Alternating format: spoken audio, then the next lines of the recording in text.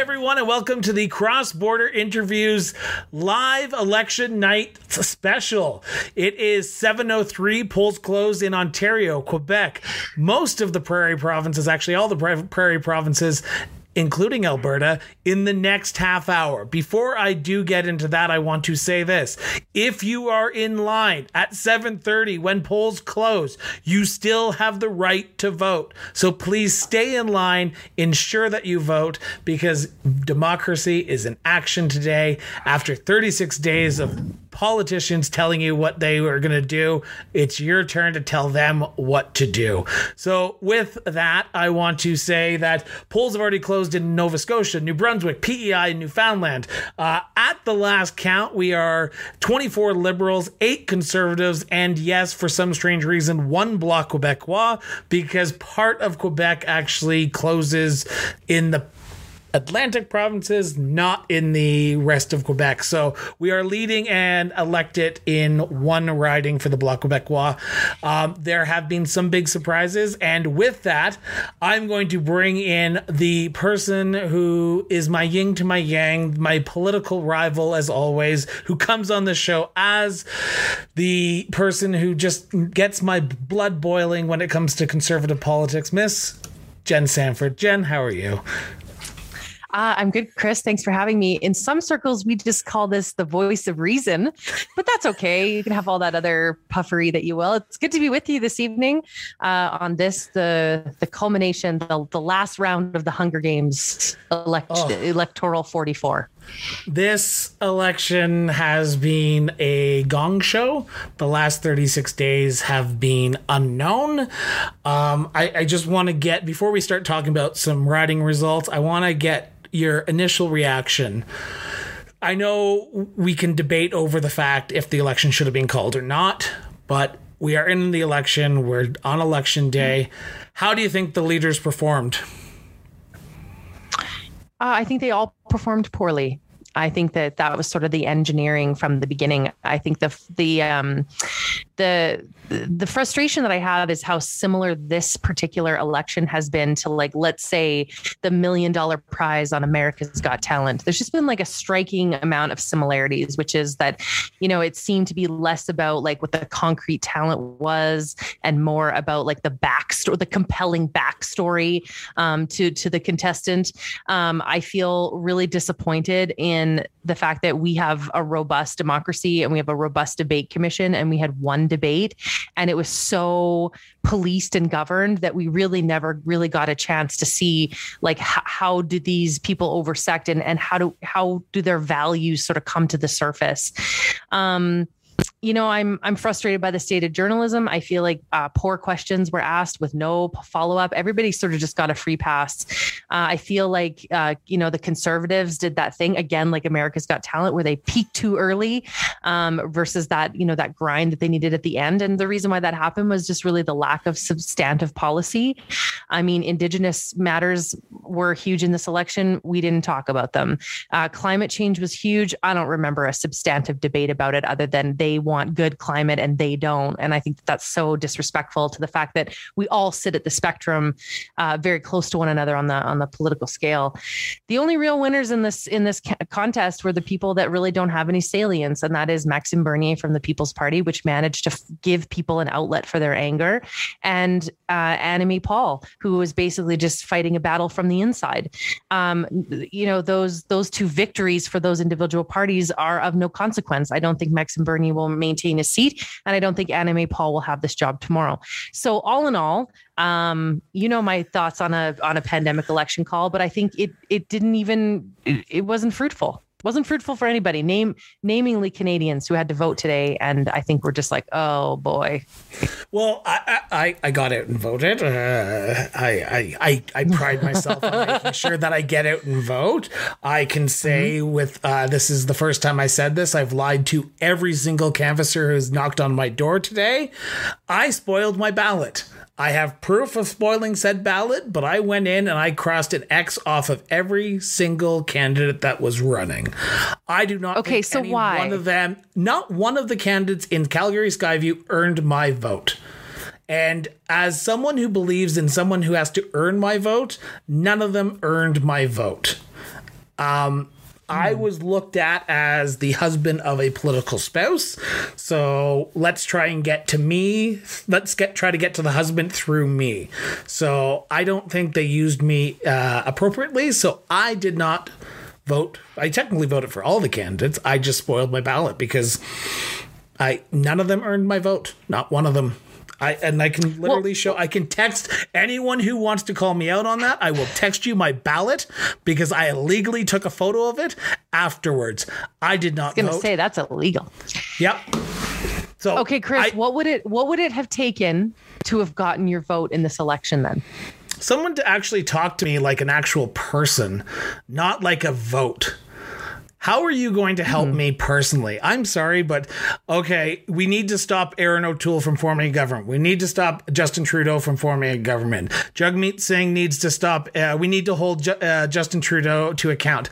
None of that spoke to me. What speaks to me at the end of the day is, how are you, the candidate, one vote in Ottawa, going to help me, a small business owner, in the middle of downtown, well, not middle of downtown Calgary, but in Calgary, get ahead? And not one of them spoke to that. Not one candidate. They were all about petty politics, and I just was bored of it. I had a similar experience here. I'm in the riding of Calgary Centre, which my sparring opponent from debate night, Rob Tremblay, is part of Sabrina's campaign for the Liberal Party there. So hi, Rob. I made it to election night and you didn't. So there we be. I feel frustrated also by the lack of discourse. I also feel frustrated by the lack of choice. I represent one of the most intensive ridings in Calgary. At one point was seen as an opportunity to be a battleground because of anti-Kenney sentiment and a lot of young people moving into the riding. Calgary Centre is a huge riding, and our choices were Greg McLean for the Conservatives, Sabrina Glover for the Liberals. There was an NDP candidate, although his name escapes me now. Juan Estevez, he came on the show. Thank you. My apologies, Juan. And also we had a candidate from the Christian Heritage Alliance. Party. Thank you. Shows how much I paid attention to my ballot. That's terrible that we didn't have a PPC and we didn't have a Maverick. Like, we're a big testing riding to really know where our sentiments lie. And we really had a lack of choice. We didn't have an independent. We didn't have, I am really surprised we didn't have a green. So that, that's unfortunate. Yeah, you did. You had a green. Did I? You had Austin Mullins. Who? Oh, right. I forgot. Austin was on my ballot. I remember because I gave him a little thought around how his GOTV was going to go today. His Get Out the Vote was going to go today. You're absolutely right. Sorry. I'm so sorry, Austin. I know he listens to this podcast, so my apologies. But I'm frustrated as a conservative voter that there wasn't a lot of choice because I do think that does consolidate the conservative vote, but it does two things. It really doesn't give us a counterfactual of where conservatives really are in the riding. And it also gives a false sense of security, I think, to the Conservative Party of Canada around the attitudes of conservatives in this riding. I voted conservative. I do have a podcast called Conservative Like Me, but I am disappointed by the lack of choice. I'm disappointed by the lack of choice that I feel I was owed as a voter. I agree wholeheartedly. Choice is a big thing. My ballot felt like it was a freaking page long because we had the Centrist like a phone Party, book. We had an Independent, we had a People's Party, we had a Marxist-Leninist Party, we had a Conservative Party, NDP, Green, you name it, we had them. And none of them spoke to me. None of them. I don't know if I can say that correctly, but none of them, at the end of the day, none of my candidates spoke to me. So, yeah, I had similar dialogue in my community. People feeling really disappointed. My engagement with a conservative member, I really felt strongly did not earn my vote. He really talked about pipelines, like we're going to get pipelines. And I'm like, oh, oh God, you got to pivot off this. Just because we're in Calgary Center doesn't, like, we are capable of more intellectual thought than I be the party of pipelines. It's like, listen, you talked about a lot of things on your policy, in your policy book. You got to diversify and speak to those things. And when you have a party and a candidate that can't get on message and then stay on message, you're just like, oh, please go to the next door. So, while I really do hope that a conservative win is the outcome of tonight, I do so really begrudgingly. I do so a little bit begrudgingly, even in my own writing. I think that's terrible to say. I'm looking at the results that are coming in right now from Atlantic Canada, because we're still about 15 minutes away from, and there were ridings that you and I wanted to look at, and I prepared graphics for the ridings that we wanted to look at, but there's some certain ridings that I want to look at, because this is going to tell the test of time if Erin O'Toole can become prime minister. Right now, they have picked up or are leading in double the amount of seats in Atlantic Canada than they were in 2019. Yeah. This is huge. Yeah. This is going to be a good night for Erin O'Toole. How good is it is going to be determined by that People's Party of Canada vote. Oh, that is not true. That is not true. No. Okay. Chris, that is not true. Don't start this podcast with being so very wrong, built on a false premise. Okay. I'm going to say this. In the riding of Long Range Mountains, Gordie Hutchinson is the incumbent, the Liberal. She is leading, and she's actually been proclaimed elected. And I apologize if I'm looking down, because I'm just reading these results off my iPad as they come in. The People's Party of Canada is taking 5% of the vote away from the Conservatives. If the Conservatives would have won that 5%, they would be leading it in that riding right now. Which operates only with the magical Disneyland-inspired assumption that all of those votes would have gone Conservative. I think what we don't look at is a lot of people would have spoiled their ballot, or they would have stayed home. Just because they voted for People's Party doesn't mean that if the absence of the People's Party was there, they would have automatically voted Conservative. I think we have to be so clear on this. Don't be Rosie Barton on this, man. I'm not being Rosie Barton on this, but I'm being realistic. Because literally in one of the safest ridings in Newfoundland, Coast of Bay's Central Notre Dame, which is a friend of mine, Scott Sims, Liberal MP since 2004, he's going down in defeat tonight. He is a well-liked MP. And if I'm very surprised. Exactly. But there's only 3 parties on the ballot in this election: New Democrats, Liberals, and Conservatives. No People's Party of Canada. So I'm not saying that all of the votes would have gone from the Conservatives to the People's Party of Canada.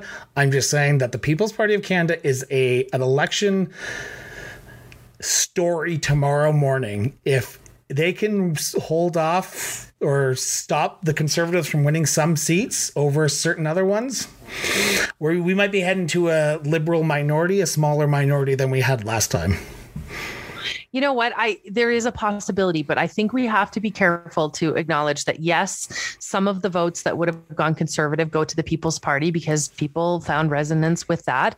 But also, I think that the tale of the tape in a couple of days will be, did People's Party bring out apathetic or lazy voters, first-time voters? I think their ability to find the fringe.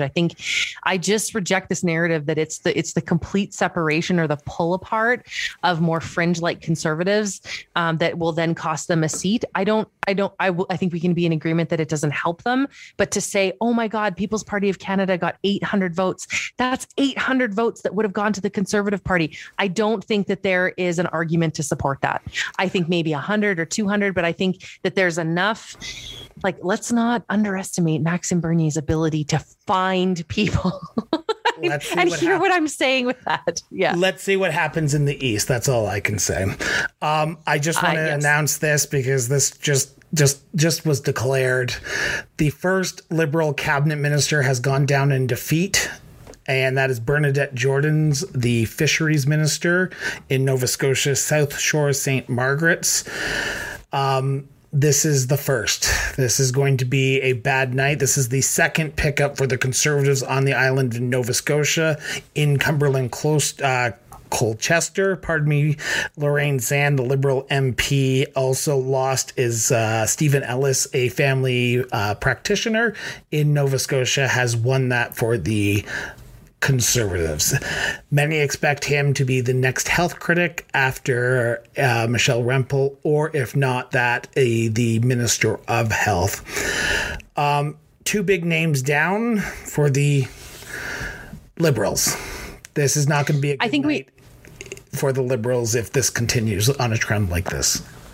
Well, I think we also have to look at the fact that there was another election in Atlantic Canada. We have seen some changes. We have seen some embracing of a conservative government. They ran a strong provincial campaign around real ideas, a focus on healthcare, a focus on, really bringing people to the table and having meaningful engagement. You had to expect there's going to be some bleed over. I'm wondering in Bernadette's case, her as the fisheries minister, how much that was a rebuke of how, the ongoing fisheries debate has been handled, and really what I think a community might have seen as a lack of government intervention and action to represent the Indigenous communities there. I think it might have just been what do you think, Chris? I agree wholeheartedly. I was actually going to say that before you started talking about it. Oh, sorry. I think that there's a few things that were in play in this in that riding. I did not expect that the Conservatives to pick that up, to be honest. I thought the Liberals were going to keep that in the riding, in their column, but it did not end up being that way. I think two things were in play in this in that riding, which was the fisheries debacle that was Indigenous issues versus fishermen, and then also the provincial election. The provincial election has cost the Liberals 2 seats. Lauren Zane was probably going to go down in defeat tonight, because that is not a Liberal seat. That is a Bill Casey seat. For those who don't know who Bill Casey is the former MP for that, who was a progressive Conservative, then an independent, then a progressive, then a Conservative, then a Liberal. Yes. So it was a Bill Casey. But he was always Bill Casey. Exactly. Yeah, it's like important. King's Hants and Scott Bryson. Scott Bryson, no matter where he went, it was always going to be a Scott Bryson seat. I feel that way in BC about the Strauls. Like there was Chuck Strahl, then Mark Strahl. Like it's a Strahl riding, and people are like, "Oh, it's a safe Conservative riding," and I'm like, "Well, it's kind of it's just a Strahl riding, really." The one seat that I'm watching relatively close right now is Fredericton. They are still not calling it. Jenica Atwin is behind the seat count right now, behind the vote count right now. It is flipping back and forth between Liberal and Conservative. I'm going to wait to see how this folds out. I think this is going to be one of the closest, if not the closest, election ridings in the Atlantic provinces. Yeah, this is Chris. When you asked me like what ridings do you want to watch, give me east to west. Fredericton was at the top of my list. Jenica Atwin's defection from the Greens and into have to watch these ridings, because other than party affiliation, I think the thing that pollsters never really get right is that people really don't like the attitudes of, we decided what party you represent. I mean, people really do vote color before they vote for the person. They really vote along their party lines. I mean, my podcast is not called Aaron O'Toole Like Me. It's called Conservative Like Me, and it will navigate over however many leaders we need until we can get the outcome that we want. And I think people do pay attention to that, because I mean, I just did it now. I couldn't name the people in my own riding because I was so focused on the color of their party affiliation. And so, when candidates decide like, oh, I know what kind of party I want to represent, voters can have an ability to say, no, we decide who we want. And just because you want to be a Liberal now doesn't mean we follow you because we want this to be the Atwin riding. So there is always a little bit of pushback energy, I think, that pollsters fail to capture. Now, Jennifer can't see this, but on your screen right now is the list of the candidates who are running, because I am such a graphics nerd, because this is what I do on my spare time, because, I have nothing else to do except watch for the Super Bowl of Super Bowls. Jenica Atwin is the Liberal. Andrea Johnson is currently in the lead. I don't have the numbers up because that would be just way too much confusion for me. And let's be honest, you do not want to see me with numbers. It just does not work out. I'm I'm a soft liberal, so you just don't want me around numbers, as Justin Trudeau would say. NDP Sean Oldenburg is running third right now with 15%. Nicola Byrne, who the Greens had hope. The Greens had hope that this was going to go back to their column because of how pissed off people were going to be at Jenica Atwin. The Green Party's vote in Atlantic Canada has been decimated. I am seeing, I think it was last time I checked was 11% swing from the last election. 11% loss, and I thought it would go to the Liberals, but it's not. It's splitting across party lines. Some are going to the Conservatives, some are going to the Liberals, some are going to the NDP. This election is not going to be done in Ontario, I don't think. Just coming back to the Fredericton riding on Nicole O'Byrne, I think the hot wash that I'll be interested to see from the Green Party, because it's been so focused on the leader and the infighting of that party. This was a riding I think they could have won. The question I would be asking the O'Byrne campaign is, how good did you mobilize your vote, especially in early voting, right? A record number of early voting. Let's be clear in this election. People got out and voted early. How good was your GOTV, which for those lay people, get out the vote? And then did you put money here?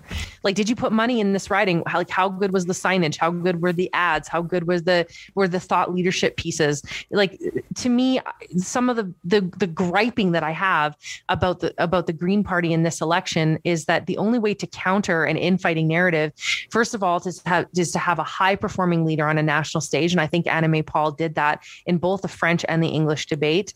And then, do you have enough mobilization with your candidates for them to demonstrate the thought leadership and to fight for the ridings that they can win? And that's where I'm worried that they fell apart on the second leg of that stool. I agree. I know Anna May Paul stuck close to home in Toronto Centre during this campaign. In the last about 4 days of the campaign, she decided, hey, now I think the Green Party has enough money that we can do a national tour, and we're going to try and do it in PEI, which, as we've seen, all 4 seats in PEI have gone back to the Liberal column, which is not a big shock. Yeah, that was just a misappropriation of money and time. Tomorrow morning, the Greens have to have a very hard talk with themselves.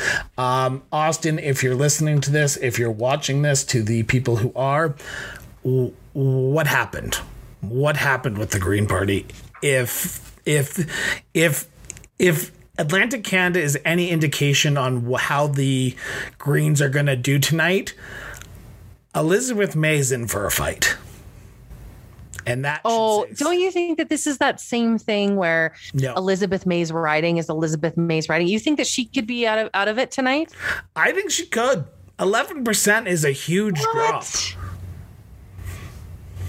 I could be wrong. I've been known to be wrong before, so let's see what happens. So we are still waiting. We are 4 minutes away from polls closing from Quebec to Alberta and Northwest Territories and good old Nunavut. BC and Yukon do close an hour after that. So hopefully we'll have some indication on how this night is going to go before then. But let's be honest, I'm in for the long haul. I hope Jen is as well. I'm definitely in for the long haul. And I have to say that in order to keep the graphics going, I like to stay with you. I'm also having to watch myself simultaneously on YouTube, and it's freaking me out. How come you're so big and I'm so little? I got to fix this. Yes, you do. Fix this. I feel like I'm talking down closer to you. I know. Why am I so little? This is so weird. I gotta pull my screen toward. But now you got the Maverick. Now you got the Maverick sign behind me. Is that what that is? I was going to ask you what that is behind you. Throughout the night, you will be seeing the signs behind me change. That people were wondering why I wanted signs from campaigns, because throughout the night, for those who are watching, we're going to be taking a break periodically throughout the night just to get refreshed, go to the washroom, make sure that we can not fall asleep by getting coffee. For me, green caffeine. You realize you're live doing that, right? I am live doing it. This is podcasting live. I feel like this is right. So whatever. Yes, this is going to be changing throughout the night. I'm looking forward to it. Moncton just got called. St. John Rothesay, sorry. Wayne Long, incumbent, defeated Mel Norton. That's a shock. Traditionally, so if you're paying it, go ahead. Oh, go ahead. No, I was just going to say if you're paying it.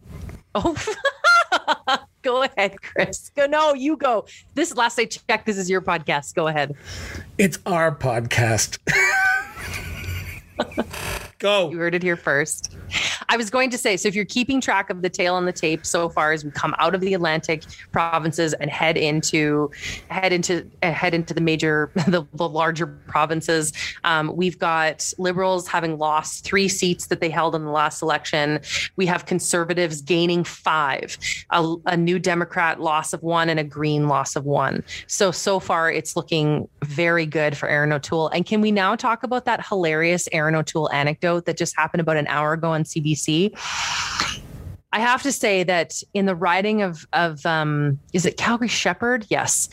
Everything that was coming from the Conservative candidate there was about defunding the CBC. For some reason, they felt the people of Forest Lawn, Dover are just absolutely done with the CBC. And Rosie Barton on her CBC coverage goes to watching Erin O'Toole and his wife Rebecca and Jack and Molly, their kids, watching the coverage. And what are they watching? The CBC. And I felt like such a full circle moment for this election that I just thought I'm going to be. Do you know, what I honestly felt was that, like, in the first hour of this podcast, we're going to be sharp. We're going to be asking sharp questions. And by the 4th hour of this, I'm going to be like, hey, Chris, do you think that washers and dryers are work friends or real friends? Like, I just feel like this will get right off the rails if this continues. Okay. So by hour 4, we'll bring Kyle on. Kyle on,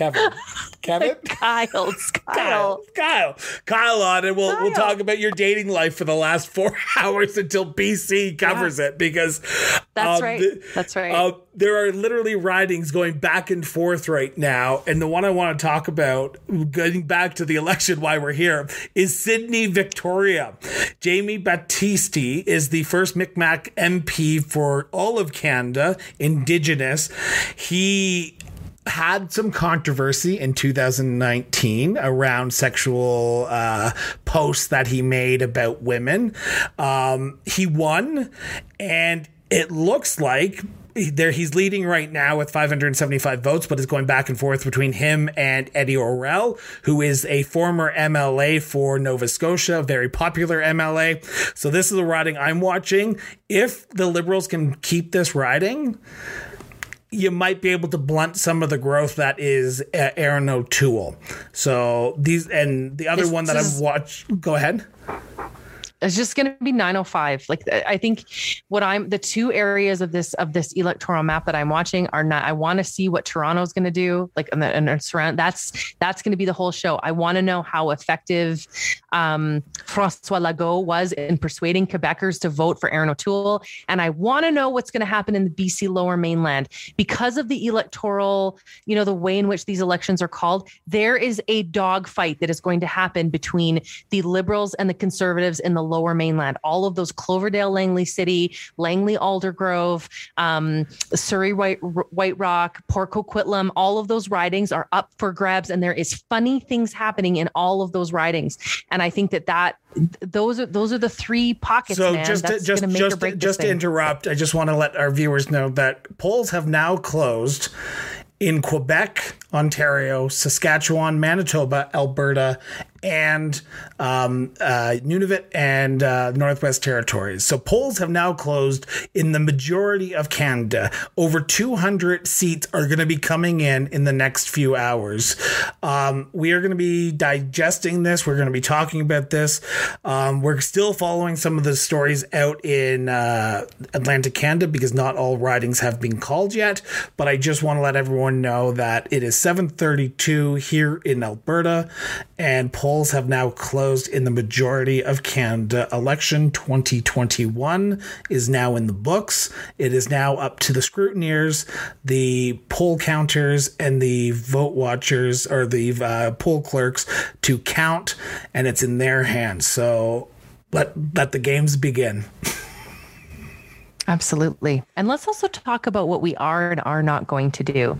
One of the things that I will come to Chris's writing and be violent is if he does that thing where he's like, oh, conservatives or liberals are leading, and it's like one poll of 400 reporting. No. I hate that. That's what drives me crazy about coverage. They're like, oh, it's an early win for, Jenica Atwin. And I'm like, she's got 4 votes. One poll is closed.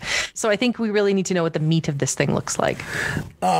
Polls are now so for those who haven't been watching the actual mainstream media, because our coverage is so much better and it's going to be awesome, and we're going to do this every election from now until whenever we basically die. There was over 1 million votes asked for mail-in ballots. Yeah. Those are not being counted until tomorrow. So they do not get even touched until tomorrow. The ones I want to talk about, I think there was about 800,000 votes that were done advance vote. They could have been opened an hour before polls closed. So we are going to see an influx of numbers in the first few minutes because people have already counted. But do not think that those are outliers. Do not think those are the actual results, because those are just advance votes, and they traditionally sway heavily to one party over another. Yes. And the other thing I will say, because it's only 7:34, is that even though the polls have closed, just like Chris said, if you're in line, stay in line. You can vote. If you are in line at 7:30, and if they tell you that you can't, hold your ground. You can vote. You can vote. You are even if you're standing outside the polling booth, as long as you are in line, you stay in line, you hold your ground, this is Alamo, this is my Alamo, and I'm going to. But poll workers are great. They'll know. They'll know. They'll let you vote. It should. You'll be okay. You'll be all right. Just hold your ground and say, "This is my right under Elections Canada." Exactly. Listen to Jen. Jen knows what she's talking about. Okay, so we are watching results come in now. I want to talk about the 905-416 for a bit. Okay. Oh, wow. Because that is the area that you and I have both said that this is going to be where the election is going to either be a minority or a minority for another party. Because if the Liberals lose enough seats in the 416-905 area, Erin O'Toole is cruising to become a minority prime minister. I highly doubt that, but we will see where the cards land. So first off, just for those who are watching, Durham is the riding which Erin O'Toole, I literally just froze my computer. Durham is the riding of Erin O'Toole, leader of the Conservative Party. So that is an area that I'm going to be watching. The other area, I'm just going to pull it up here because is Whitby. Whitby. And I'm seeing Jen look at me why are you looking at Whitby? Whitby is Selena Cesar Chavez's old riding. Yes. She came out and half-heartedly endorsed the Conservative Party. Not really a full endorsement, but not a not a full endorsement, but not a half-assed endorsement. She endorsed. Erin O'Toole has spent basically 5 days in this riding wanting to pick it up. Ryan Turnbull won it in 2019. He's running for re-election. This is a riding that I'm going to be watching very closely. Yourself? Yeah, I share those same concerns. I'm really interested in the amount of time that Erin O'Toole spent in that area to yield a return on investment. I think it's important to note that this was also met with a little bit of ire from Alberta. There was a very popular tweet today from someone who said, "I want you to know as you go to the polls that Erin O'Toole and Jagmeet Singh did not step into Calgary." And and that matters. Who would have said that? I wonder. Who would have said that? I wonder. They never stepped a foot in Calgary. Justin Trudeau came here, let it be for 10 minutes. He basically got off the plane, waved, and got back on the plane and left. But Erin O'Toole not showing up in Calgary, that says something to me. But I mean, amid the growth of the PPC, and I think what we're also not talking about is the growth of Maverick Party, which I do believe is a threat to the Conservative Party. Amid the growth of those two parties, I think for Erin O'Toole to make the case, and it would have been a pretty easy case to make. I mean, that rhetoric control isn't hard to say. We split the vote these three different ways. We invite Justin Trudeau, back to Rideau Hall to govern. So, be strategic with your choices and let me talk about how, this is what I do. You couple that with a lot of misses in Alberta, like that. Remember that ad that we were so mean about where he was just like, I worked in oil and gas for 5 minutes and look at my cowboy boots. And we're like, oh, don't do it.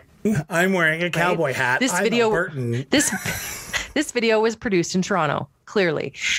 So he had a bunch of missteps. And then, of course, as we got closer to the election, the growing ire about, Jason Kenney's management provincially as a Conservative in COVID, didn't help him and really derailed his campaign. I loved the ad, the editorial cartoon from the Spectre that I shared on social media. You reach me at the Jen Sanford, Jen N, where it showed Jason Kenney tripping Erin O'Toole as he reached the finish line of this election. And I think that's a really strong visual representation of what did happen. So, but that being said, like, this is where your home is. This is your base. This is Conservative land. And not even spending time in Saskatchewan. Like, he basically did a hop, skip, and jump through the prairie provinces, spent time in the Lower Mainland. Like, I think they've taken a calculated risk by saying we're going to blow off the prairie provinces, because Andrew Scheer was here every other week, it seemed like. But Erin O'Toole said we're going to spend more time in Lower Mainland, 905, 416, and Montreal than we're going to spend in the prairie provinces, because no matter what, they will stick with me no matter what I say. But it's that age old thing about get a vote versus lose a vote. I used to say this about Andrew Scheer. Since you brought it up, I'll lean into it. One of the things that became a threat to the campaign of Andrew Scheer was that people were like, okay, I think I'm going to vote for him because I'm a Conservative. And then they met him and they're like, oh no, this guy has the charisma of a hemorrhoid, and they lost the vote. So actually, the more they put him in front of people, the more it cost him the ability to be elected. So that gets in the mind of campaigns around, like, maybe seen and not heard. Like, the assumption that we have your vote is a better alternative than putting you in front of these voters and letting them say, you know what, I actually do have other Conservative choices and I'm going with them. And it actually, backfires for them. So I wonder how much that was a calculated risk. Not that I'm not thrilled with the amount of charm of Erin O'Toole, but I do think he has charm compared to the, plastic cardboard cutout that was Andrew Scheer. And Justin Trudeau, let's be honest, he was a cardboard cutout and still is half the time. Basically, it's whoever's behind him is talking. But I think the interesting about Trudeau is that his campaign was able to tap into the idea that George Chahal is a popular municipal leader, city councillor in the city of Calgary, and that area is ripe to flip with someone like that at the helm, and to give that a little bit of a push, I think doesn't hurt. So, as we are the Alberta podcast who's live streaming and talking about this, let's talk about the ridings that we are watching that are going to be coming in here. And like I said, we are not going to be describing that, hey, in Gatineau, with one poll reporting, the Green Party of Canada is out to a resounding lead of 54 votes, and the Liberals only have one. We're not going to do that. Yeah, that just drives me crazy. That drives me crazy. Can we start talking about the riding of Beauce in Quebec, which is Maxime Bernier's riding? Because I think it is that for a second. So I'm just going to show the list of candidates. We're going to talk about them right now. So right now, the incumbent for Beauce is Richard Lehoux. He beat Mr. Maxime Bernier back in 2019. Maxime Bernier is running for the People's Party of Canada. There is a lot lot of candidates in this election. There's the Free Party of Canada, which I still don't know what they are. There's the Marijuana Party, for those who don't know. Sebastian Tango is the Marijuana Party, so that is the logo that you are seeing beside Sebastian's name. Green Party's running Francis Jacques Cote for the NDP, so on and so forth. So this is a riding that Jen wants to talk about. There's the list. Go for it, Jen. What do you want to talk about, Bose? Well, I think like Richard for the Conservative Party was a really big get for them. He had a lot of leadership experience. He was very well known. It was very strategic on the part of the Scheer campaign in the last election of 2019 to kind of pull off this upset. And they were very successful in doing so. I just find it very interesting about watching this business of Maxime Bernier because, people stay close to their home ridings on election night. It's important to note that Maxime Bernier is in Saskatoon. And if you see this setup in Saskatoon, I don't know, it looks like an outdoor concert is going to happen. They've said we're prepared to be inside the ballroom, but if enough people show up, we're going to be outside in this field. I think that is an episode to watch, but it is really interesting to watch that he is running in a riding in Quebec and he is not there tonight. And I think that that's really revealing around how he's reading the tea leaves and what does happen to this party if there is considerable gains and yet the leader continues not to maintain a seat. Like what happens there? And when I was looking at all of the candidates that they've put up for this election, they really have candidates all over the spectrum for themselves. But I was really watching in this election to see if like a number 2 emerged, like a person from Alberta or a person from Saskatchewan or someone that would be like, listen, if Bernier can't pull this off, is there some seat that's promising? And then they become the leader of that party. And I didn't see that materialize. And I think I can't figure out if the PPC is the PPC or if the PPC is Maxime Bernier.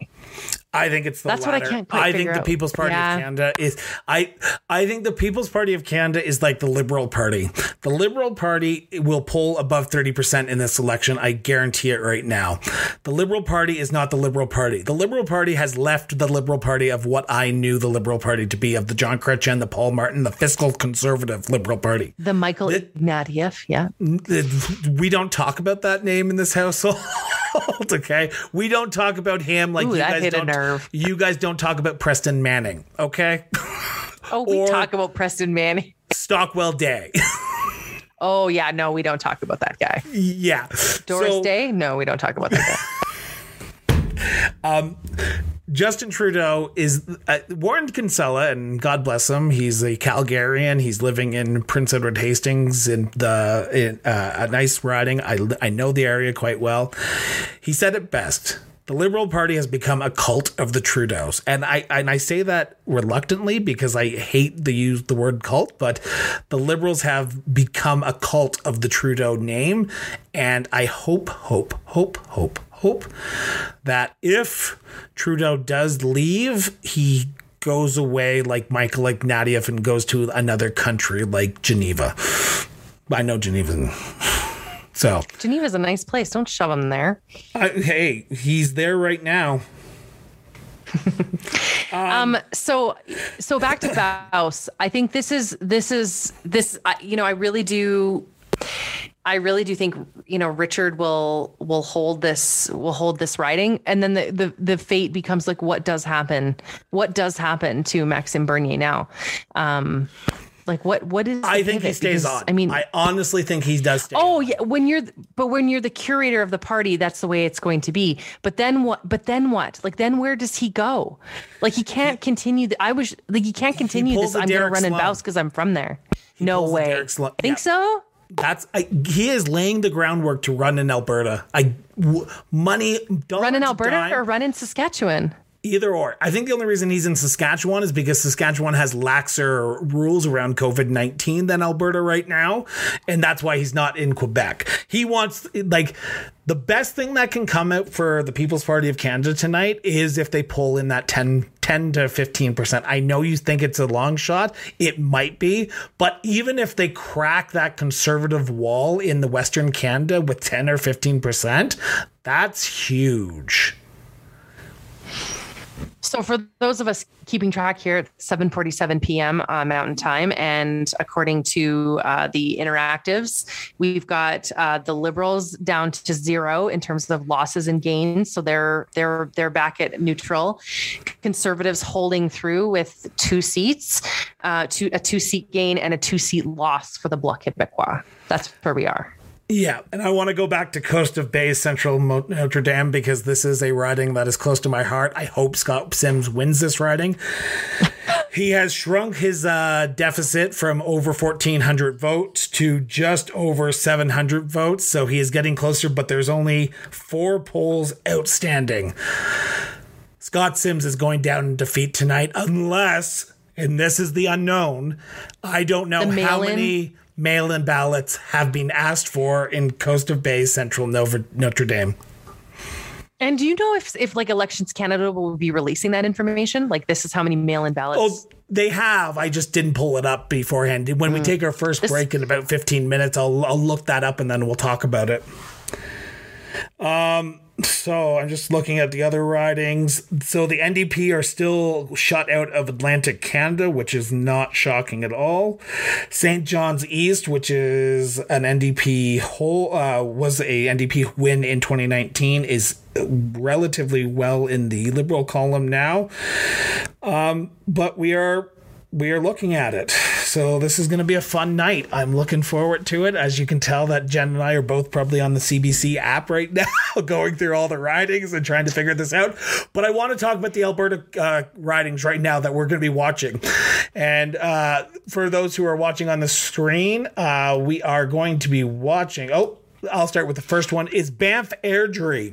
Banff Airdrie is Blake Richards' riding. It is also the riding of former Conservative leadership candidate and no affiliation candidate, because that's the party he's literally labeled on Elections Canada. Derek Sloan is running in this riding. He dropped out of Hastings, Lanark, Frontenac, or Addington, and has moved himself all the way to Banff Airdrie. So this is a riding I will be watching, because I want to see where Tariq El-Ghana, the Maverick Party candidate, does as well, because he has been polling well and he has been a star on social media.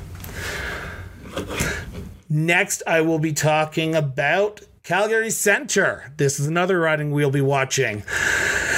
Unlike Mrs. Person who just voted for these people, Sabrina Grover, not Glover, Grover for the Liberal Party. Doesn't matter. Not elected tonight. Doesn't matter. Juan Estevez Moreno for the NDP, Austin Mullins, and David Pawlowski for the Conservative, for the Canadian Heritage Party. I do want to take a moment and say this for my listeners. David, the candidate for the Christian Heritage Party, literally filed his Ward 11 nomination papers 2 days before, on Friday, before this election. So he is now running for the Ward 11 candidate in the Calgary municipal elections.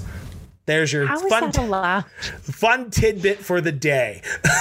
Back to the ridings. Calgary Confederation, Len Weber, Murray Sigler, former Calgary Sports CEO, Calgary Chamber of Commerce CEO, interim president of the Calgary Chamber.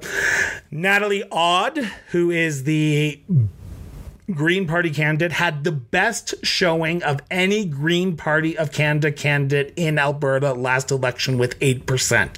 If her vote goes down, the Annamie Paul needs to go. The internal rift that has been caused because of Annamie Paul and the board of directors, or however they want to call themselves, they need to go. So I'm watching this riding for that reason alone, to see where the Green Party vote goes and how bad it goes down.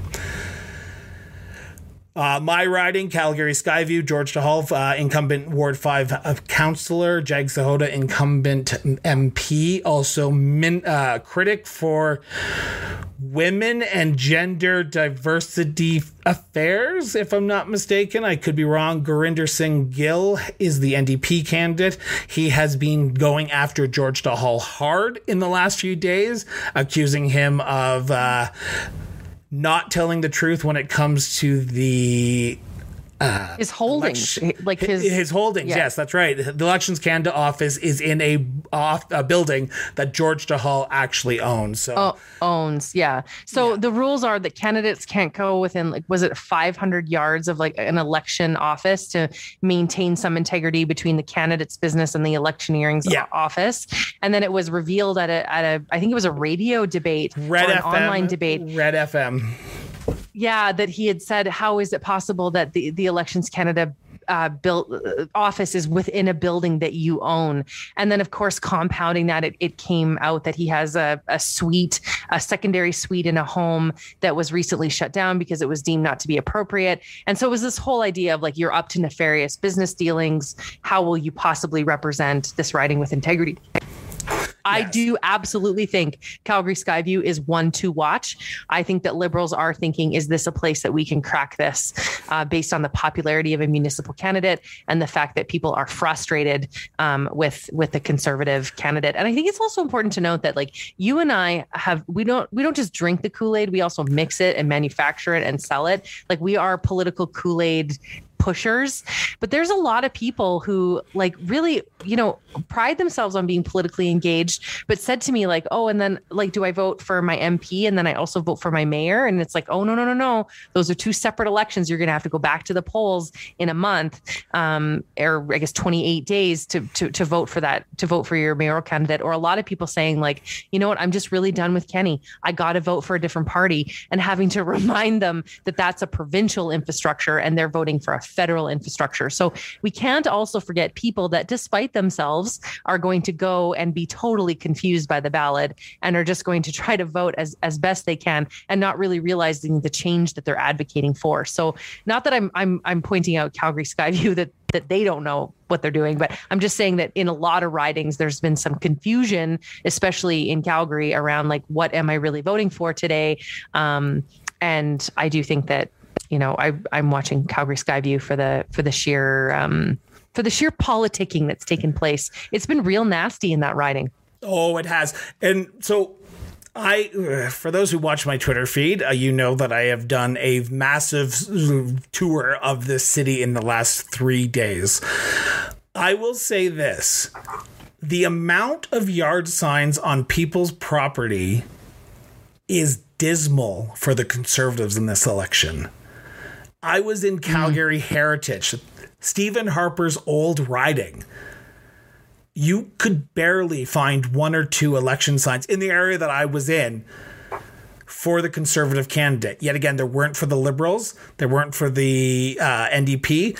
But what does that say from a Conservative Like Me podcast host, that the Conservative movement, that it was so in tune to elections called, I'm going to the campaign office, I'm picking up my sign, I'm putting in my property, I'm done, I know where I'm voting. Where is that Conservative vote? Is it the Jason Kenney that has pissed people off? Is it the Aaron O'Toole? Is it the People's Party? Because if Conservatives are afraid to be identified as Conservatives in Calgary Heritage, what does that say about Conservatives in 2021? Well, I do think that there's a couple of factors here that matter. First of all, I do think we have message exhaustion. You have to remember, in the city of Calgary, we've had a lot of issues with signage because mayoral signage, got into that loophole, thanks to Jyoti Gondek's campaign. And so a lot of people were really wary about signs. I do think that there's a little bit of a push where people, from an environmentalism perspective, are like, I don't want to put out a non-recyclable sign. So I think so those are your two fringe parts of it. And then I think the bigger piece is, yes, Jason Kenney is a problem. I think people are just, it's never been more difficult to self-identify as a Conservative. I mean, if anybody wants to get into the inside of my Twitter feed, it's really mean. People want to do things to my body that I'm like, yeah, my body doesn't do that kind of thing, and you wouldn't want it to. But it's just the sheer nature. It doesn't matter if I'm educated or articulate or that I'm an advocate for a strong two-party system. It's the sheer concept that I would be a Conservative that makes me not eligible to participate in discourse. So I think a lot of people worry about vandalism in their home, and they're basically just saying, you know what, I'm fine to just go vote on voting day. I know people are going to vote alongside me. And I do think we're going to see this manifest itself in the mayoral campaign with Jeremy Farquhar Farkas. I think Jeremy Farkas is far more popular in the city of Calgary and has far more electoral power than people are willing to admit because we're just not seeing the signage represented because people are like, listen, I don't want the fight, but I'm gonna exercise my vote. So I think it's the 2016 Kenny. Trump vote, right? It's the 2016 Absolutely. Trump. We don't want to be identified, but we will vote for you. But we will. Just to interrupt. You're absolutely right. It is close to the top of the hour, and according to CBC Votes, which we will be changing from time to time to see what other ones, the Liberals are leading. They have gained potential 4 seats, leading and elected. The Conservatives have lost ground in 3 seats. The New Democrats have gained 3, and the Bloc have lost 4. Right now, leading and elected at 758. 66, the Liberals are leading and elected. Conservatives are 34, leading and elected. New Democrats, 10, leading and elected. Bloc Québécois, 7, leading and elected. And in Gatineau, that one lonely Green is leading and elected. Okay, so we're seeing some numbers leading but not elected. What is your area in my mother just texted me and asked me what is the area in my election. Watch the podcast. Watch the podcast, mother, and you'll find out. Yeah, Mom. If these numbers hold up, while Atlantic Canada was good, I know these are still early results. What happened in Atlantic Canada might have been just a blip for the Conservatives. Yeah. I don't know. I'm a few things of note here.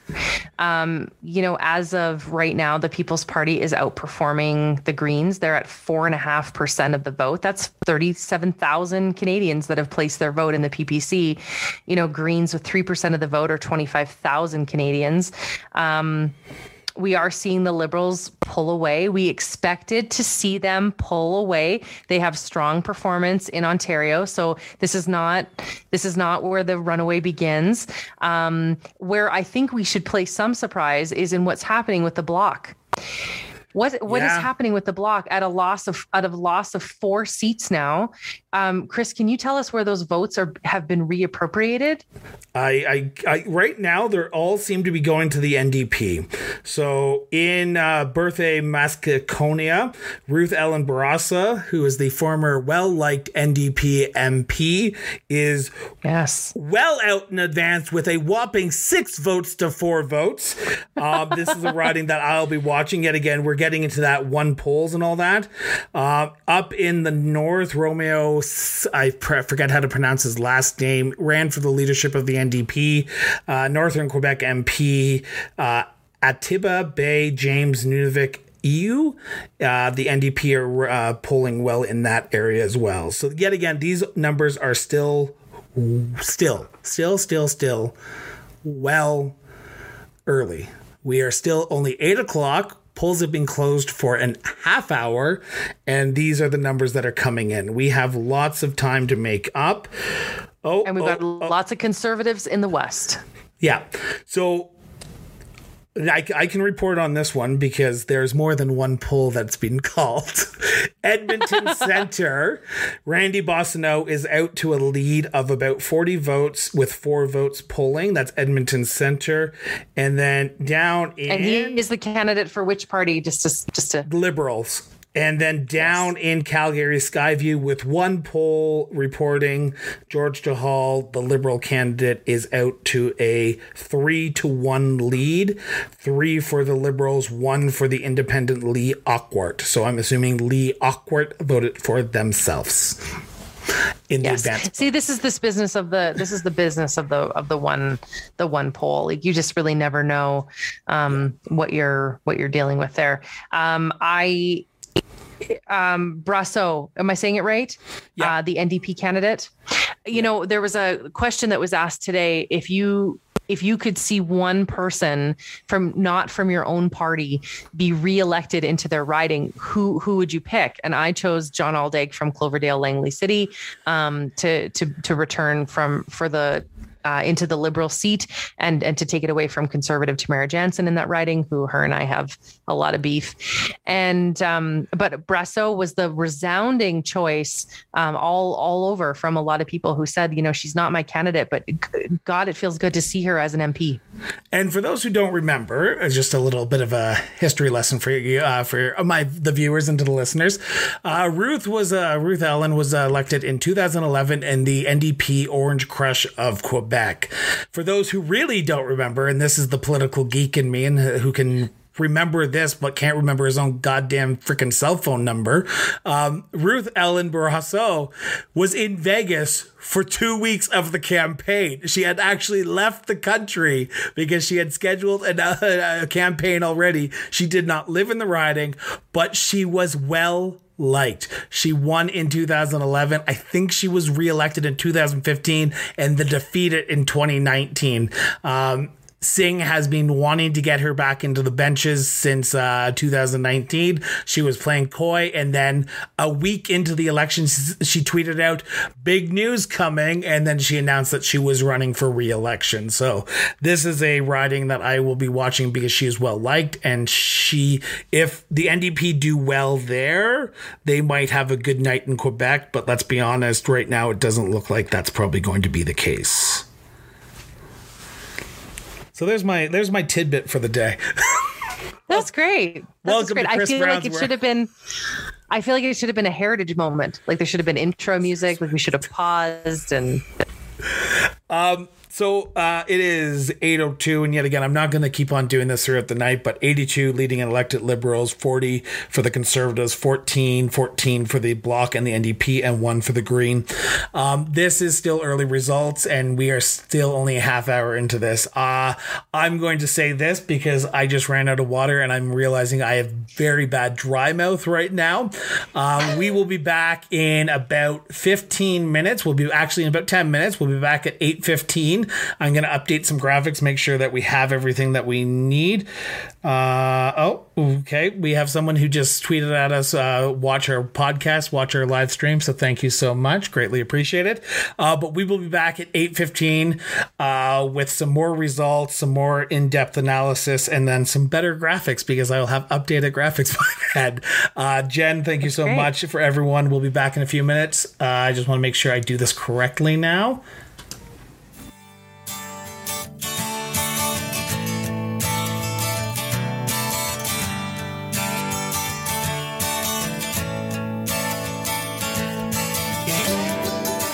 Hey everyone, we're back.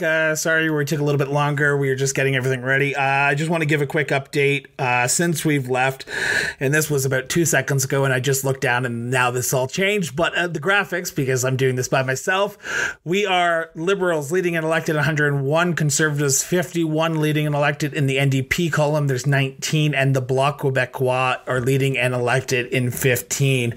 I want to bring back the best person this show has ever invited onto the show. Actually, that's untrue because because everyone's going to say that. But Jen Sanford, thank you so much for doing this once again. Yeah, great to be here, Chris. So just to put those numbers into like a real tangible place, that is a Liberal gain of 10 seats, Conservative loss of 10 seats. So flips there. Bloc Québécois have lost 3 seats from the last election and a gain to the New Democrats of 3 seats. So obviously not the outcome that Conservatives were looking for. They're going to have to pull off kind of a miracle here. This is a Mighty Ducks election board now. So the biggest, there's 2 big news stories out of these initial numbers. One is the NDP. The NDP are performing an hour and 18 minutes into this election, counting better than I think a lot of people predicted. They're at about 16% of the share of the vote of the ballots that have been cast and counted so far. The other biggest news story that I'm looking at right now, and I still can't believe this, is the Green Party of Canada at 2.8%. If that number holds, Annamie Paul's done. I don't. Yeah, I mean, enemy polls done anyway, Chris. But you have to appreciate that, like, you just like run the tail of the tape of the numbers backward. There's 35 million Canadians. We'll say that, I don't know, on a good day, where 40% of us will vote. We're seeing, 2.8% of that public. That's 30,000 Canadians voting. Just to put that in perspective, that's like 1/2 of one quadrant of Edmonton. Yeah. Right. That's two really big subdivisions in Edmonton. And that feels really interesting to me because such an important election issue was the environment. Right. We talked about, we now have two political parties that focused a lot on carbon taxation. Not a lot of them focused on greenhouse gas emissions. Both parties have been accused of one not setting benchmarks. The other one is setting benchmarks too low. There was really an inviting environment, a warm, succulent environment for someone to say, this is how I believe that we can counterbalance economic growth and environmental stability, and really a compelling case for us as a civic society. And those three things can intermix with this plan. And that plan just was simply not sold to Canadians. I agree. If the Greens had a chance of winning a few more seats, this was the election. And your spirit animal, Miss Jenny Bird, said it best as well. This is the election that Trudeau should lose. This was the election that, out of any election that he's run beforehand, 2019, 2015, this was the one for him to lose. If these numbers hold, and yet again, this is still early days, and I just want to go back to the numbers, 41% of the ballots cast or counted right now for the Liberals, 31 for the Conservatives. That number is going to shrink. But if these numbers hold, Erin O'Toole is a one-term, one-election leader. I don't care how you have to spin that, but yeah. So to be really concrete with those numbers, because if people are listening to us and they're not following along with the math, yeah, you need 170 seats to become a majority government. So that's the ticket to ride. 170, and the government is yours, and passing bills becomes a very fun experience for you, and you get to be a majority, and then you get to ride out 4 fun years. Yeah. So 170 is the magic number. If we count the amount of seats that have been called and the amount of seats that they're leading, this is the tail of the tape.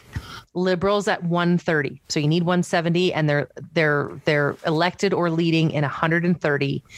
O'Toole at 65. Bloc Québécois at 25. New Democrats at 17. This is not just a problem for the Conservatives, which let's be clear, it is a problem. This is not where they wanted to be tonight. If Erin O'Toole is watching the CBC, he's not happy. But it's also a really bad showing for the Bloc Québécois. And it is a good showing for Jagmeet Singh, who I think both Chris and I thought would maybe be running his last election as the leader of the NDP. I didn't have a lot of faith in him. Now, as a Conservative, I'm very far ideologically from the New Democrats, but you have to give credit where credit is due. And there is a pretty good performance from Jagmeet Singh. I mean, he's leading in 17 ridings. He has not been acclaimed as the elected winner of any, but he is leading strongly in the 17 ridings with a lot of polls reporting. And where he's leading are in spaces that are taking away from the Bloc Québécois. And that's interesting that they're making some interesting inroads in Quebec, because they did lose a seat in Atlantic Canada where they held a seat that split, and there was lots of gains for Conservatives there. So some good surprises on the map today, and a nice big good credit to demonstrate that, just like we saw in the United States, polling is not always a critical indicator of where Canadians are going to vote on voting day. Lots of surprises here, Chris. What do you think? There is a lot of surprises, and the last one I want to talk about for a second before we turn to some riding by riding results here is that People's Party vote. I expected it to be in the high 10%, but right now we're roughly about 4.5%, which is about 4 times the amount that they got in the last election. This this doesn't bode well for the conservative camp. If I am to believe that all the conservatives who are pissed off at Erin O'Toole for some flip-flops went to the People's Party of Canada, it's not a good night for him for some of the rural areas. It's not going to flip a lot of seats, but it could mean 1 or 2 seats like Calgary Skyview could be a really good play for the Liberal Party. So that's the other area I want to talk about. I'm looking at this map as numbers come in, and I am shocked at where people are leading and where people are elected. And I don't know what to say here, because I was expecting it to be closer. Like you said, you can't believe polls anymore, can you? Well, I've been talking about polling deficits for a long time. As someone who studied politics in the United States, I was part of that 2016 infrastructure when, a lot of people were talking about what Hillary Clinton was going to wear on Inauguration Day, and different data sets were saying you have to pay attention to the momentum of Donald Trump. Where I think we have to really be honest, and I think if reality therapy is an important element of that, then let's begin here. A lot of people don't feel comfortable to self-identify anymore with their political leanings, right? It's a bit of a repeat of what we're experiencing in our vaccine environment, right? Someone saying like, "Oh, I've made the decision not to be vaccinated." Or in some rural areas. I got my first dose. Hey, congratulations. Or in some very rural areas, people being a little bit afraid to identify that they have been vaccinated because there's an anti-vaccination sort of sentiment in their community. So I think people affirm a sense of conformity and if I can throw out a communication theory, social proof theory would teach us that sometimes we don't always feel comfortable to self-identify and be completely transparent in how we choose to vote, either by not participating in polling or not being transparent in polling, or by allowing polling samples that are both inconsistent in their validity and representation to become mainstream news. I think that's the other thing we have to look at. Like if you see a polling sample of 45 people, it's not statistically reliable. No. And even if you see a polling sample of about 700 people, you have to look at the margin of error, and always look at the margin of error. Correct. I want to take a moment right now and just talk about that 2019 election. I love graphs. I love talking about graphs, but at the beginning of this election, we'll actually, let's go back to 2019 here for a second. We're just going to pull up a graphic. In 2019, the party standing was 157 MPs for the Liberals, 121 for the Conservatives, 24 for the NDP, 32 for the Bloc, 3 MPs for the Green, and 1 MP for the Independent. At dissolution, at the time that Justin Trudeau walked to Mary Simon's house in Rideau Hall and asked the Governor General for dissolution of the Parliament, 155 Liberals, 119 Conservatives, 24 NDP, 32 Bloc, 2 Green, and 5 Independents. Now, those, I think 3 of them were Liberals, former Liberals who were kicked out. 1 was Derek Sloan and 1 was Jody Wilson-Raybould. This means the Liberals need to pick up 15 seats to win that coveted 170. The Conservatives need 51 seats, the NDP need 146, and the Greens need 168 seats to win. Doesn't look like that's going to happen anytime. Just 168 seats. I'm being generous to them. We have seen weirder things happen, aka the 2015 Alberta election. With that, I want to also take a moment and talk about that vote. The vote total. Over 6,018,728 votes went to the Liberals at 32.12%. The Conservatives did get a larger share of the vote in 2019. Mm-hmm. They got 239,227 at 34.34% of the vote. Looking at these numbers that you and I are both watching, I know there was some talk that this could be a repeat of 2019 and the Conservatives could potentially win some seats and have a bigger share than they did last time, but still lose government. I'm going to break it here right now. CBC is calling the Liberals will form government. The Liberals will win re-election and form government. looking at the numbers that they're looking at, 134 seats leading an elected. CBC, yet again, I'm not CBC, but I trust them as the news sources. And Jen is looking at some polls numbers. Justin Trudeau is going back to 24 Sussex Cottage because he doesn't live in 24 Sussex. Jen? Because it's not pretty enough. What the hell happened? Let's get your reaction right here, right now. Wow. Oh, I'm so disappointed. I'm so disappointed. I'm so disappointed that this is what happened. I liked Aaron O'Toole's campaign, and I think that he fought a really hard campaign. I liked that he had policy ideas. I'm frustrated that he continues to trip over the nature of who controls the Conservative Party. And I hope that they have a hot wash where heads roll, because I liked this team. I liked how he put this together. I like how he presented himself to be a man of dignity. And I just, I wish I could find a partner that loves me the way Canadians love Justin Trudeau. It's this unconditional. No. Let's. I'm gonna challenge you on that. It's not Canadians who love Justin Trudeau.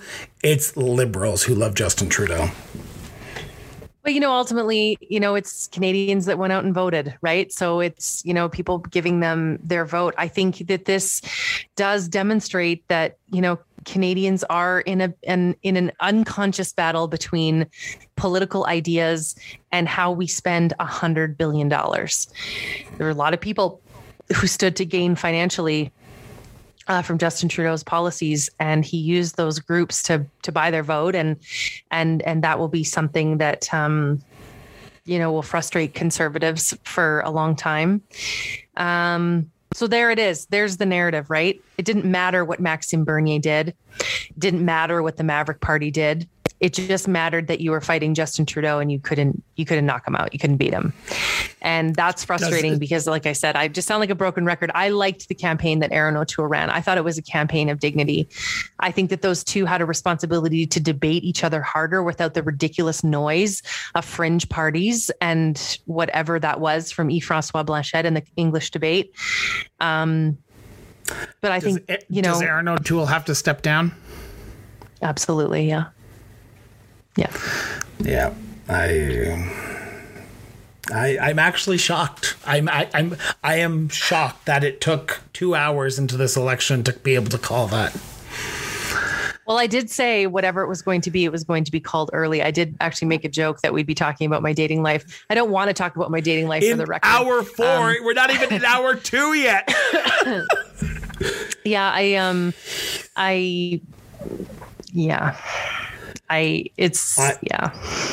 this is terrible because it's live and I feel like I'm grappling for the right thing to say.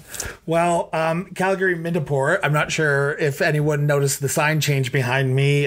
Stephanie Cussy has been declared elected in Calgary Mindapore. Gurmeet Banshu, no surprises there.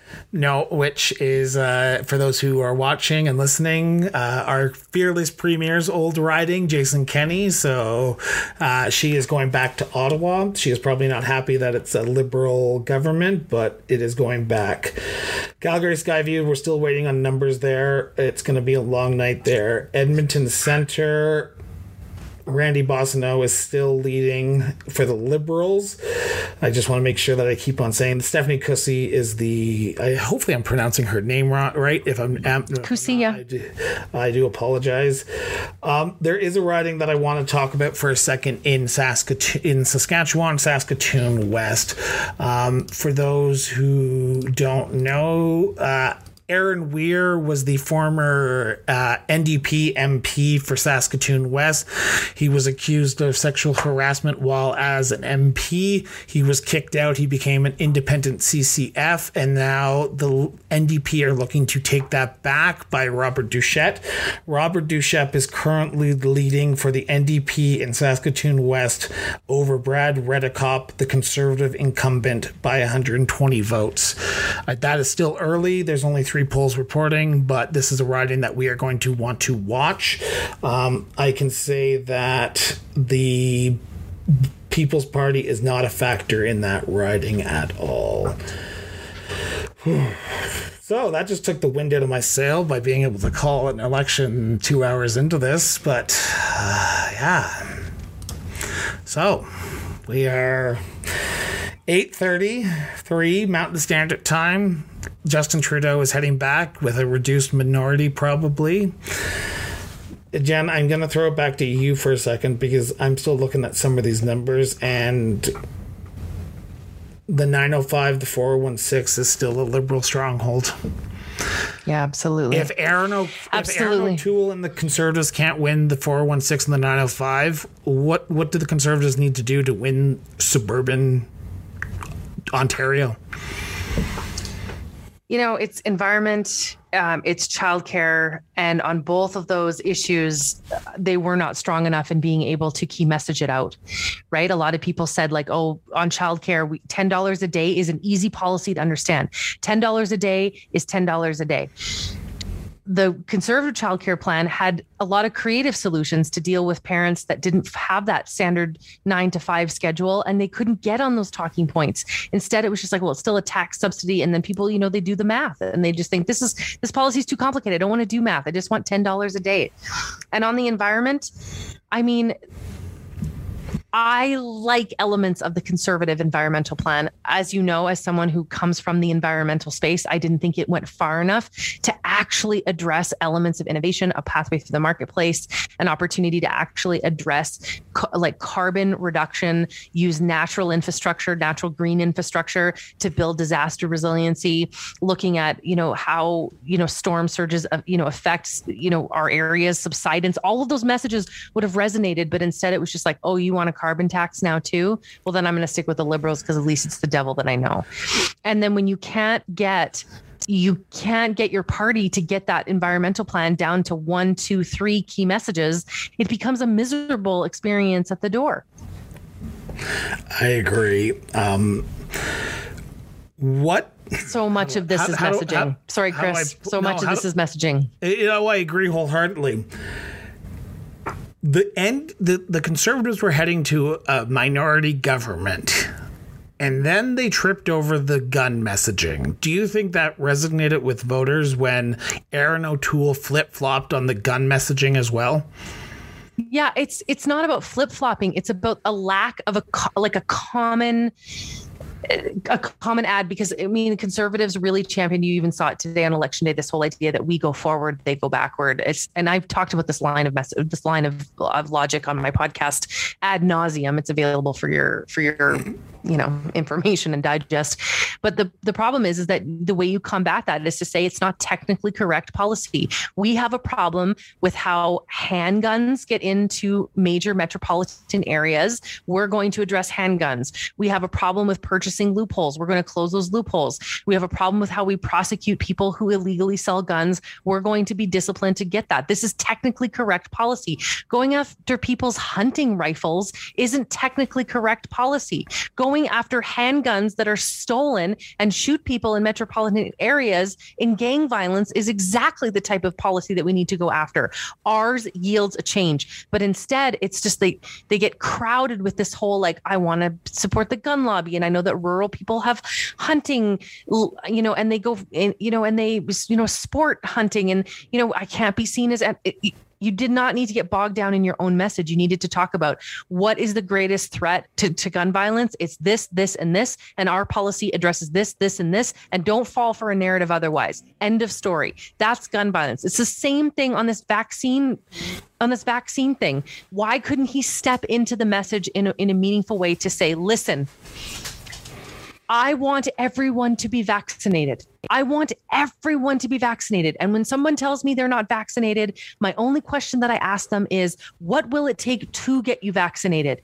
But it's important to note that we are a country where people have freedoms, and forcing people to be vaccinated isn't what is quintessentially Canadian. Creating a program where we have information and persuasion and opportunity and a place for them to own their self-efficacy to say, oh my God, I need to be vaccinated if I'm going to be a participant in society and I'm going to be someone who's working toward a common goal. That's the kind of leader I want. That's what we call adaptive leadership, right? And I think that's what the frustration was, is that why couldn't he say that message? Instead, he's like, oh, I don't want to disclose who is, I want to respect privacy. Then you're just dogged by that all the time. What you have to say is that I want to be a prime minister where people trust the information coming out of the prime minister's office. We have experts that speak in a credible manner. We don't have this AstraZeneca bullshit that creates disinformation. We fight disinformation from people who are spelling rumors that are not true. And my goal is not to force you to be vaccinated because that's anti-Canadian. My job is to persuade you to be vaccinated because you know that's what's in our collective good best interest. And that is leadership. And every other argument is unacceptable to me, full stop. So that's what I'm talking about. Is it, where's the fight? Where's the bite back? Where's the, hey, Justin, are the two Michaels going to be home for Christmas? Tell me why. Oh, no, I'm getting mad. Are the two Michaels going to be home for Christmas? And also tell me why Australia, the UK, and the US are coming up with a China strategy and your phone didn't even ring. Well, tell me why we participate in the G7, and if it went down to G6, we're out. Those are the questions that should have been demanded. And they weren't. Well, that plus we have France now recalling their ambassador to Australia and the United States because France was pissed off that they didn't get the submarines as well. It's going to be a fun... I think it just... actually, let's talk about that. Let's do a little pitch here. So for those who are a regular listener of my show, you will know that Jennifer Sanford and I like to talk politics. Starting October 27th, the last Wednesday of each month, moving forward, we are going to be talking about one issue, and that is literally going to be crossing borders. And that is what, Jen? What are we going to be talking about on the Cross Border Interview podcast? Well, we're going to be going, if this is the cross-border podcast, then we have to start going across all borders. So I think that while we've talked about municipal politics, we've talked about federal politics, we've talked about provincial politics, what we've never really talked about is international politics. And we are at an incredibly precarious moment where Canada has to figure out what its brand international looks like. So what does Canada's approach to Afghanistan look like? What does Canada's approach in the United Nations look like? Those are the things that we need to unpack if we're going to do this sort of across all borders thing. And that's the conversation that we're going to be having. And I'm really actually quite excited to broaden the scope of our political, I don't know, what do we call it? I honestly thought you were going to say for a second, I'm really looking forward to broadening your listeners' viewpoints, because as the former liberal, you got to broaden the liberal viewpoint. I'm just looking at some of the ridings here as they come in. Yet again, no major metropolitan area in Alberta has been called yet. Edmonton Griesbach, a riding that the NDP are looking to pick up, are leading well ahead of Kerry Diot, the Conservative incumbent. This is a riding that Jagmeet Singh has basically camped out in a few times when he's been in Edmonton. So if Blake Desjarlais wins this riding, it's going to be a big win for the NDP in Alberta, because this is now sending, probably Edmonton Strathcona is going to be another riding that the NDP keep in their column. But if they can crack that blue wall that is Edmonton's stranglehold federally, then Jason Kennedy needs to have a hard conversation with himself as well. And just looking around at some of the other ridings, Edmonton Strathcona is currently in the Conservative column. Calgary Nose Hill, Miss Michelle Rempel Gardner, Miss Conservative Health Critic, has been elected to another term in office. She is probably one that I would watch for in a leadership race if she decides to throw her hat in the ring. Is there any ridings that you're looking at right now that you're shocked at? Oh, I should mention this because this was a riding that you wanted to talk about. Is Peterborough Kawartha, Minister of Women, Miss Mariam Monsef, is currently trailing the Conservative candidate in that riding, not by a lot, but she is trailing in that riding. It looks like, and I'm saying this in all respect, it looks like we are heading to a very urban-rural divide in Canadian politics, people. Yeah, we sure are. Conservatives are going to do well, and if that's the case, get ready for a long period of Liberal minority governments.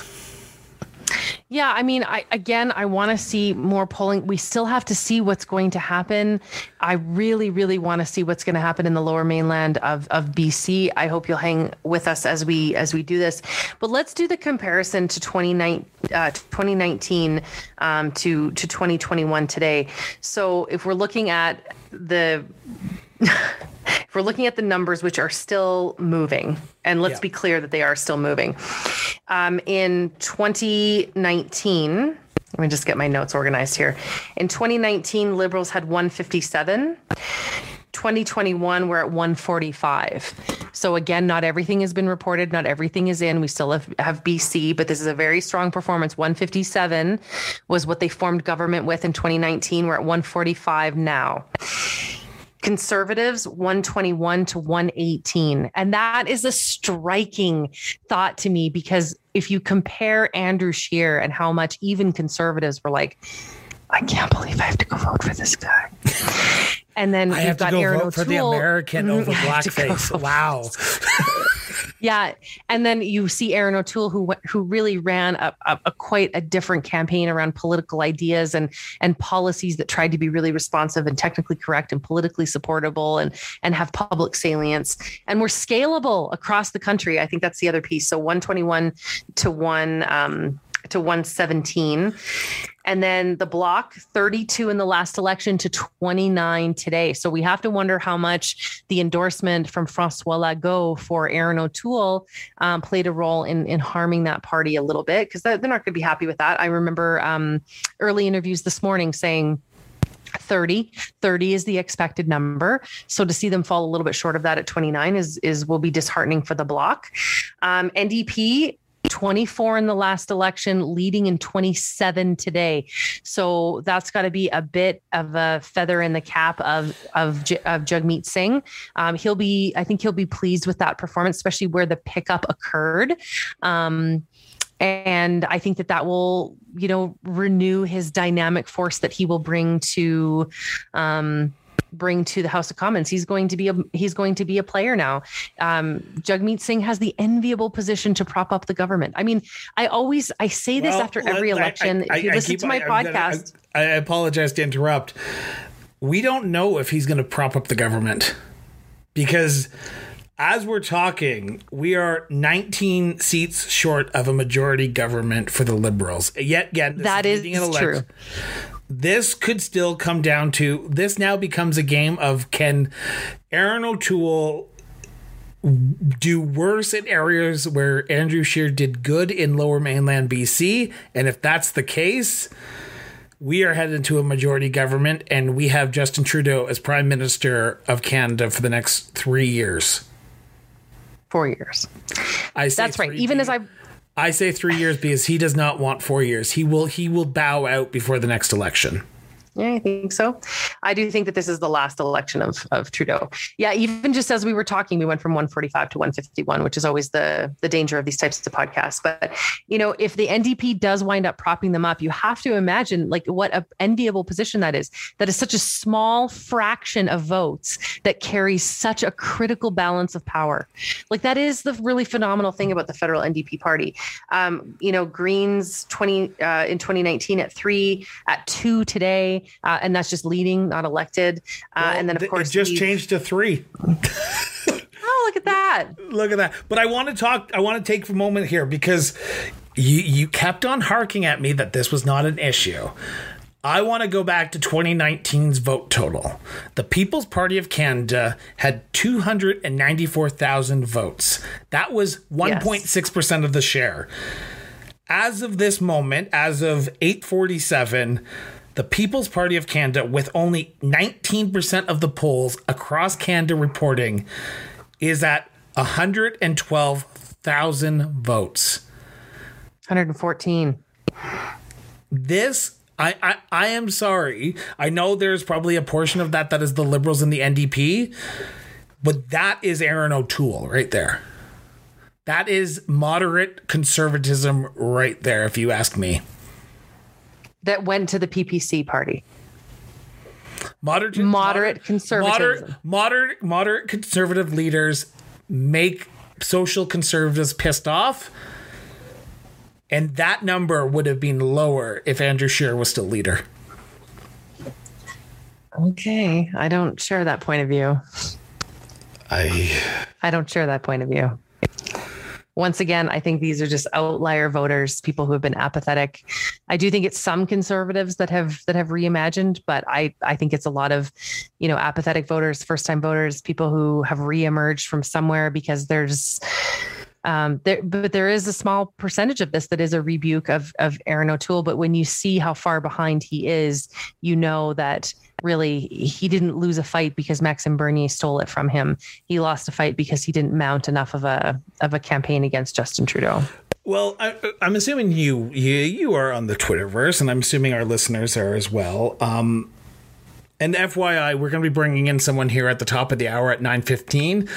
Former NDP MLA Deborah Drever is going to come on for about 15 minutes. She wants to come on and talk about the results, and I just want to get from a NDP's perspective how she sees it. So I just want to make sure that I talk about that. Hold on. I literally talked for a second. My computer just froze. Chris is in panic mode. You know what? This actually happened to me in 2019. I paused my computer and I went and made myself a sandwich, and it was a whole thing. And then when I got back and unpaused my computer and moved it to where we were, it was like, we declare a minority government for the Liberals. I was like, how long was I making that sandwich? Did I lose something? Am I completely out of... Okay. I want to go back to this for a second. So your screen is still on the vote totals, right? Not anymore. Is it just behind? Yeah, there's about a 30-second delay here. I want to take a moment and I ask this, but thanks for following along. Greatly appreciate it. I'm here to help, buddy. I know you seem to be.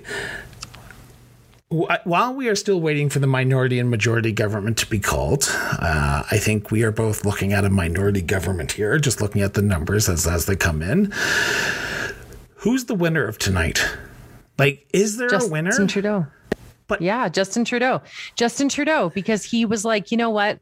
We've asked people to sacrifice. We've asked people to stay home. We've asked people to just do some pretty isolating things. We've taken a really hard toll on their mental health, but now I need something.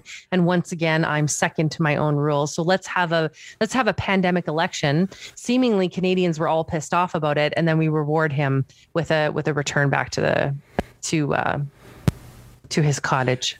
Is there any scenario in which Aaron O'Toole stays on? If he does the exact same as Andrew Scheer, does he stay on, or are the knives out? Because this is where I was getting with my statement before my computer froze.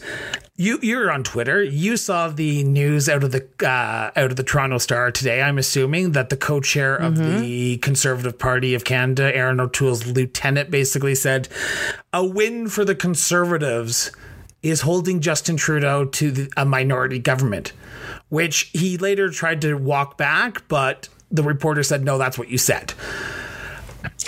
Yeah. So whatever. well, Everybody what? says something stupid on the day before an election, but yeah, I don't really care about his talking heads. What I care about is the fact that what other type of campaign could he mount? He mounted a campaign where it was policy driven. It was about political ideas. He really did give it everything he had. This was not a blistering, like everything went wrong, which I do think happened to the Liberals. I think they ran a terrible campaign. And so I think Aaron O'Toole gave it everything he had. This is who I am. This is what I stand for. This is what I want to be. This is what I want to do. This is the vision I hold for this country. These are my moral values. And if that didn't resonate with Canadians, absolutely not. And you also have to remember that what Conservatives do super well are two things. One, give a disproportionately loud voice to social conservatives, and two, eat their young. And that is what will happen tomorrow. Michelle Rempel-Gardner, Pierre Poilievre, Michael Chong, their campaigns start tomorrow. Well, I'm pretty sure Pierre Poilievre started the day the election was called with every one of his video campaigns that he released, it was fighting for you. No mention of Aaron O'Toole, no mention of secure the future. The brand was different. Yeah. The brand was different. The tone was different. He was totally an outlier candidate. He was the same kind of outlier candidate as I am employee. Like just, Jennifer's doing her own thing over there, off brand, but on message. I'm just looking at the riding results right now for Hastings, Lennox, and Addington, and that is the riding that Derek Sloan used to represent before he decided to move out to Banff Airdrie. His wife is currently the candidate there as well, running as an independent. She has 47 votes at 1%. Yet again, this is still only 30 out of 203 polls, but Shelby Cramp Newman is the Conservative candidate, and she is winning over Mike Bossio, the former MP who Derek Sloan beat in 2019.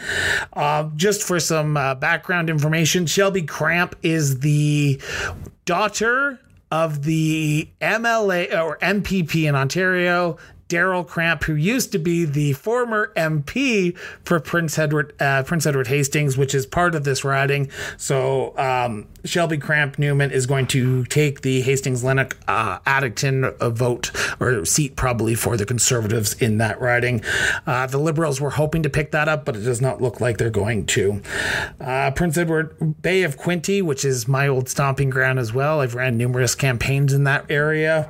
Neil Ellis, former Belleville mayor, is currently the Liberal incumbent. He is being defeated by Ryan Williams, who is the son of the former mayor of Trenton, Ontario. So that is a very interesting election that I've been watching. He's the Conservative. It looks like Mr. Ellis is going to be a two-term MP. These are... So remember how we were talking earlier about the percentage of votes that Greens have? This was about, 40 minutes ago. We talked about how they had 40,000 votes, and that was about the size of two very large communities in Alberta or BC. It's important to note that 40,000 vote margin is now the difference between the amount of votes for the Liberal Party and the amount of votes for the Conservatives. 40,000 is all that separates them.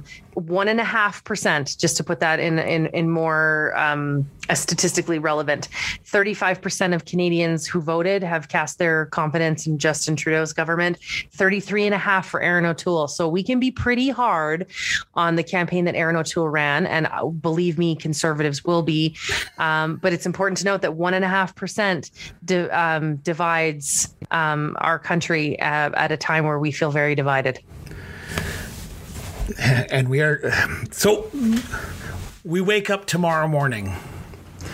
What's the first thing Jason Kenney has to do? Jason Kenney?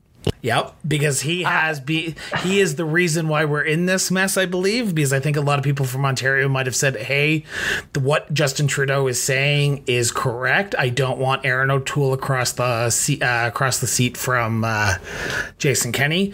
But Jason Kenney implementing the mandatory vaccine passports, does Jason Kenney have to suck up to Justin Trudeau for the next 2 years, or does he continue on with his I hate Justin Trudeau campaign? Oh no, it'll absolutely continue because there's no incentive for the two to work together now.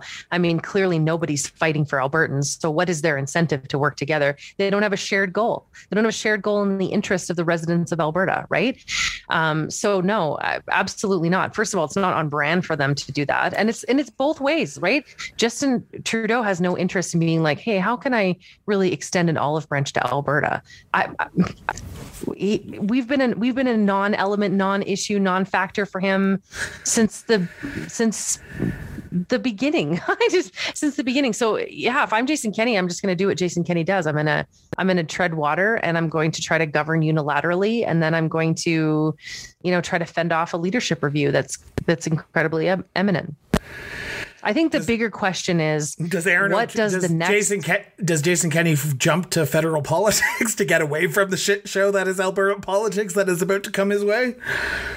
Well, we've talked about this, that, there's quite a good consensus that the belief was always that he was going to run for premier, save Alberta, and then get on his white horse and ride all the way back to Sussex. But, that dream has died because he won't have the support of his own province. There's just too much political collateral. It's a wasteland now of just, a lack of political goodwill from voters to Jason Kenney. And that now has national profile, right?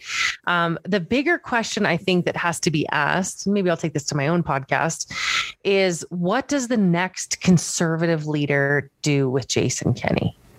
Right? Because you've got to kind of say, like, what are you doing? Like, what are you doing? I do think Jason Kenney's poor management of the fourth wave of COVID-19 cost Conservatives dearly. Now, I still think all these ridings in Calgary and Edmonton and certainly rurally in Alberta are still going to go blue. And like you said, it doesn't matter how many people vote in a riding. You just have to have one more than the other party. But that's no longer an acceptable excuse, because what happens is when you have such a dismal national profile, it does bleed into other ridings. And then it does allow the line of questioning, or the question that you just used, which is other ridings saying, I don't know about this Erin O'Toole, but I don't want a Doug Ford. I don't want a Jason Kenney. I don't want a Scott Moe or a Brad Wall. I don't want those people. I don't want a Tamara Jansen. I don't want, you know what I mean? Like, it just allows them to say, I don't want this. And then you get painted with that brand. You also have to remember that Conservatives still sit in the shadow of American conservatism, right? I think that it never gets enough time, that they pass crippling, abortion restrictions in the United States right in the middle of this campaign. And that was brand conservative.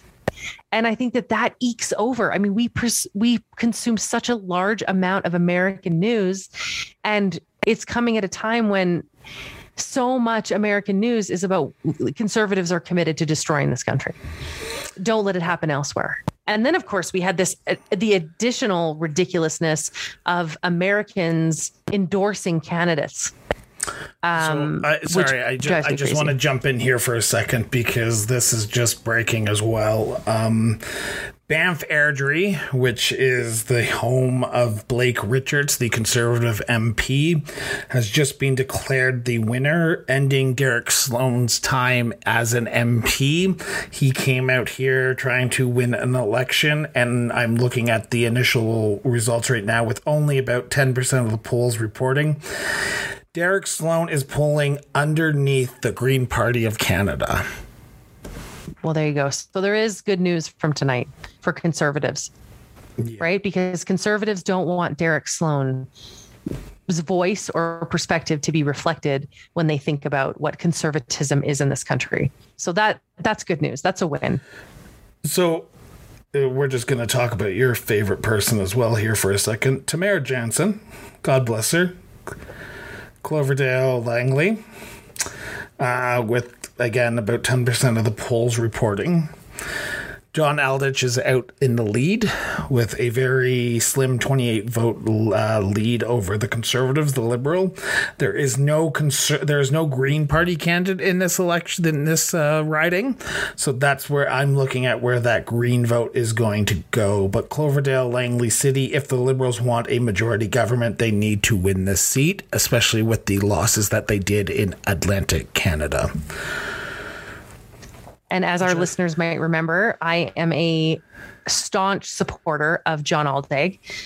He may be a liberal, but he is he has a conservative mind. I have someone who has sat across from him on more than one occasion and heard him speak. He has a conservative mind. And I think having him inside the Liberal caucus is a smart maneuver, because he is a bridge builder to say, this is out of step with the momentum of Canadians. He has no issue in terms of really representing that riding. And I think it is vital as conservatives that we say Derek Sloan's vision and values are out of step with Canadians, and he cannot represent a conservative banner. And then we replicate that in Cloverdale, Langley City by saying the same thing as Tamara Jansen. Her rebuke of conversion therapy, her unwillingness to look at progressive, especially progressive women's issues. She's so anti-abortion that it's absolutely terrifying. It's terrifying. She campaigns with pro. Oh, go ahead. For my listeners who might not know Tamara that well, I can give you two words that became famous with Tamara Jansen, and that is lesbian activities. During the conversion ban therapy, the conversion therapy ban, Tamara said that she knew a lesbian, and the lesbian wanted to get rid of her lesbian activities, so she went into conversion therapy. So just ridiculous. Exactly. So that is Tamara to a T. But I think it's also important to note that she's also very well backed by, anti-abortion group, that ARPA, which is like, God tells us who the candidate should be. She's been so harmful to the